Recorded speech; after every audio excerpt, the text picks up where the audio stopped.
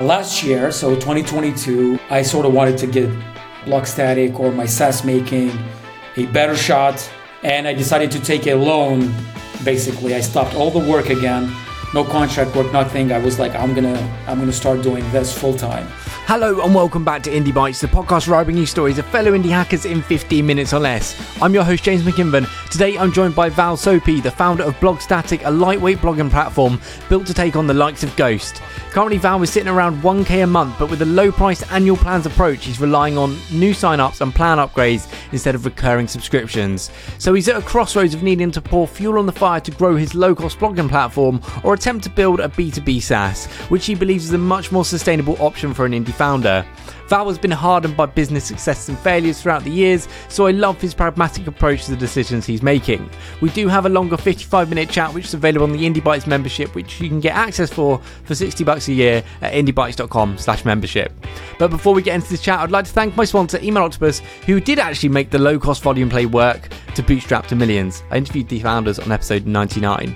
Email Octopus are an email platform focused on affordability and ease of use without the bloated features that some email apps have. So you can focus on shipping and growing your audience, which regular listeners know is essential for growth in the early days. Just to get started with an email platform that gets out the way, you can contact up to 2,500 people for free. Head to emailoctopus.com or hit the link in the show notes. Let's get into this episode with Val. Val, how are you doing? Welcome to the pod. Hey, good man. Good to see you. Happy to be here.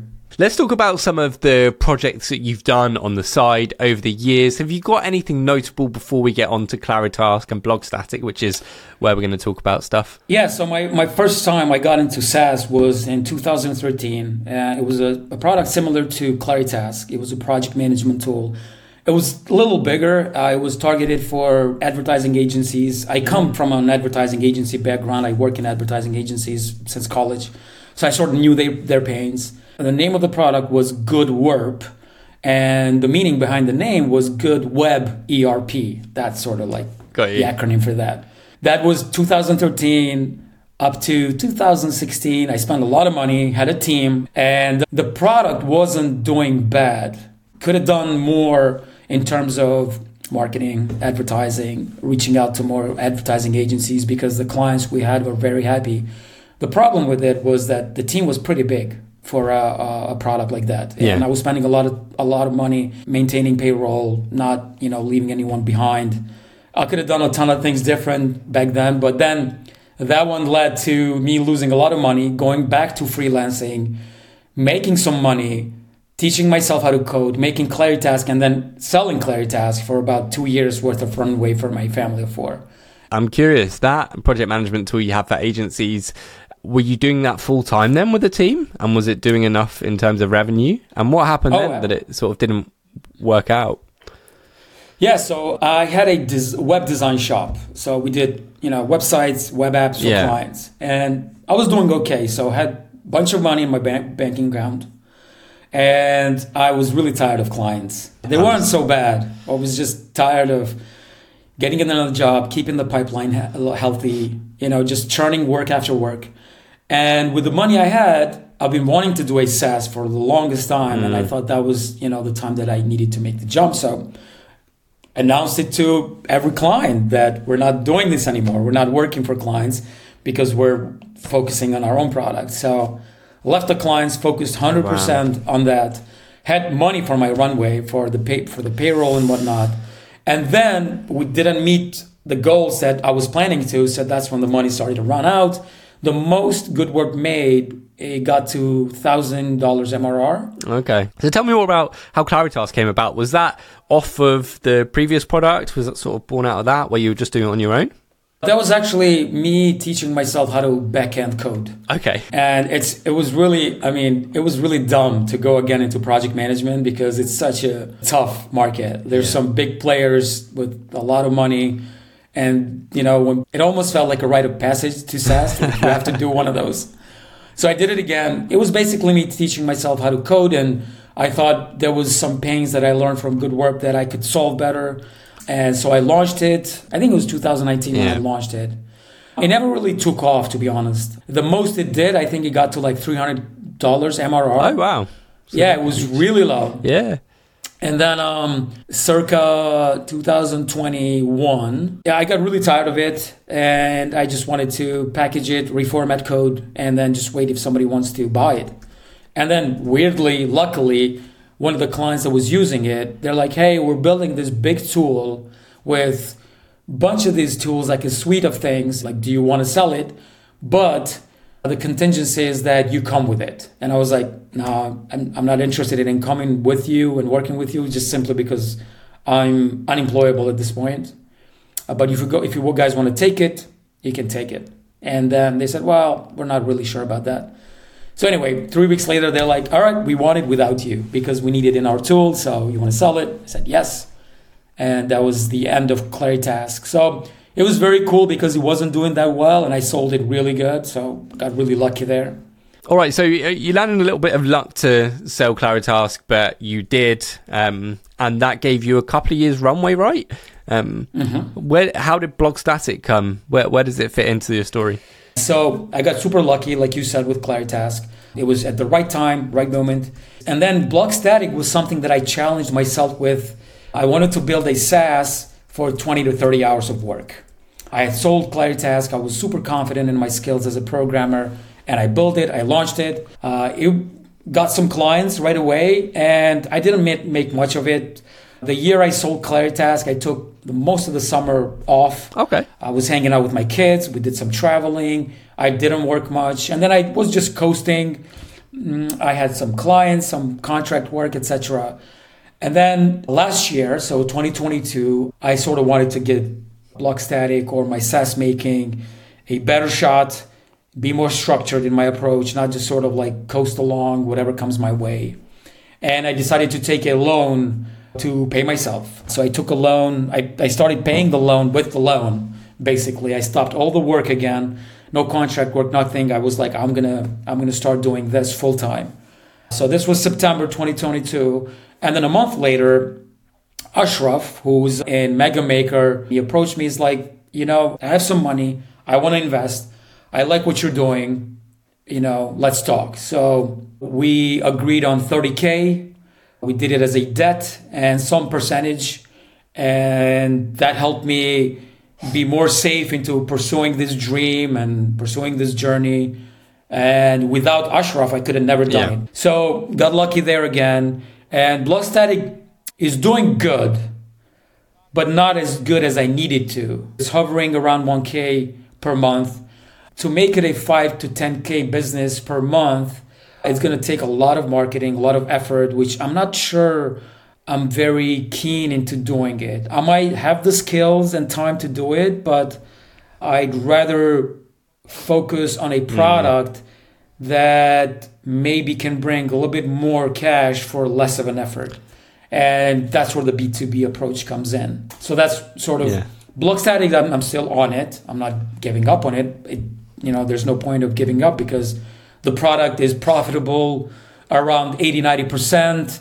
It's selling itself. I'm not doing much marketing. It's bringing pretty much free cash flow. Like, it would be crazy to shut it down.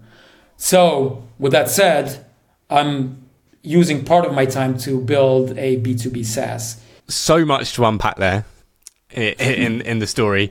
Where should I go? Because I've got lots of thoughts on this, not only on Blogstatic and your pricing, because what you said about building something more high leverage makes complete sense. But selfishly, I really like Blogstatic, so I want it to exist.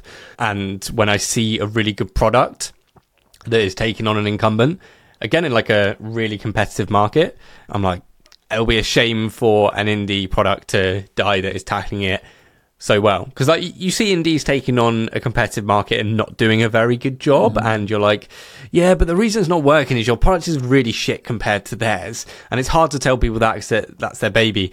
But Blogstatic, compared to Ghost, it is really good. And for me, who's someone who used Ghost, who loved Ghost, it was kind of a hard thing for me to move off it. But when I started using Blogstatic, dude, I was like, this is perfect. And your low cost approach, which I don't necessarily agree with, is perfect for this.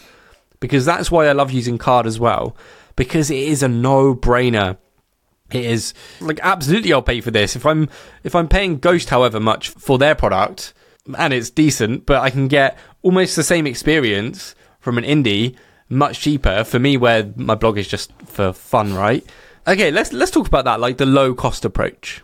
Why you're going for that? Is it for this no-brainer, and is this a double-edged sword because it's made it so much more difficult for you to grow because you need more customers?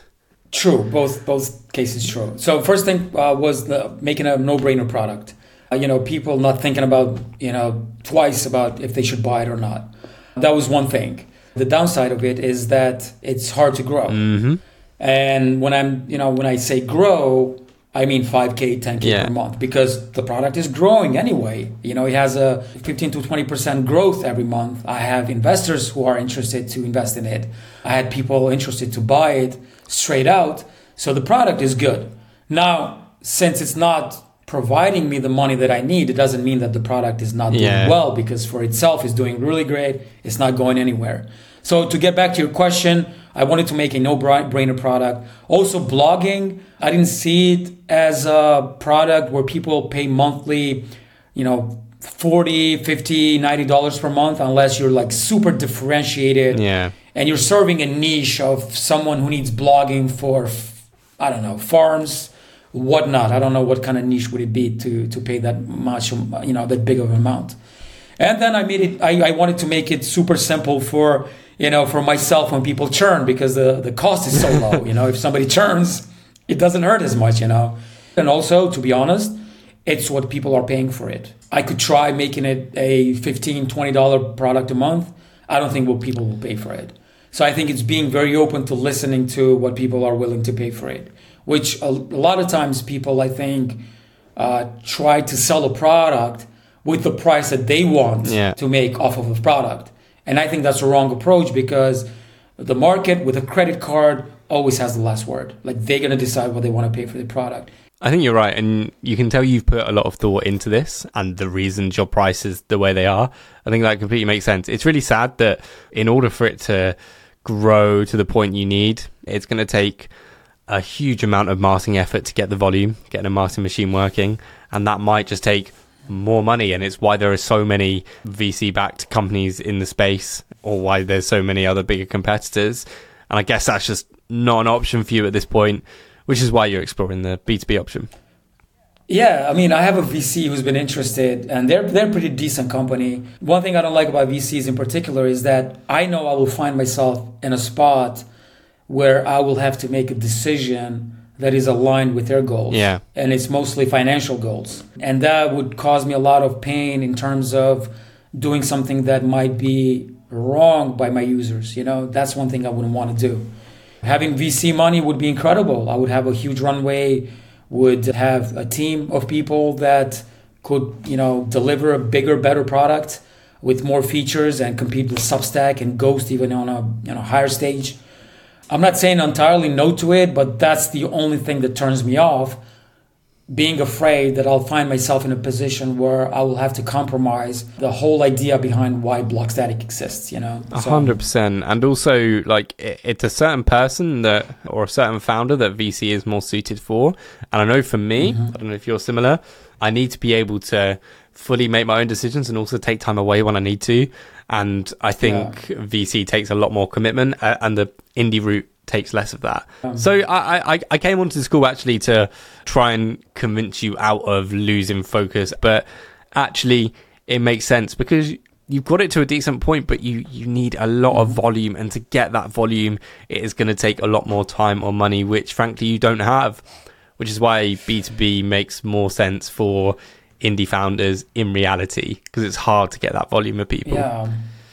Another reason behind trying another product instead of going head on into doing the numbers that I need for Blogstatic is that I know from good work, when I started doing things just for the growth's sake and didn't let the product simmer within the industry, I started making a lot of mistakes with the product, with the customers, with the positioning.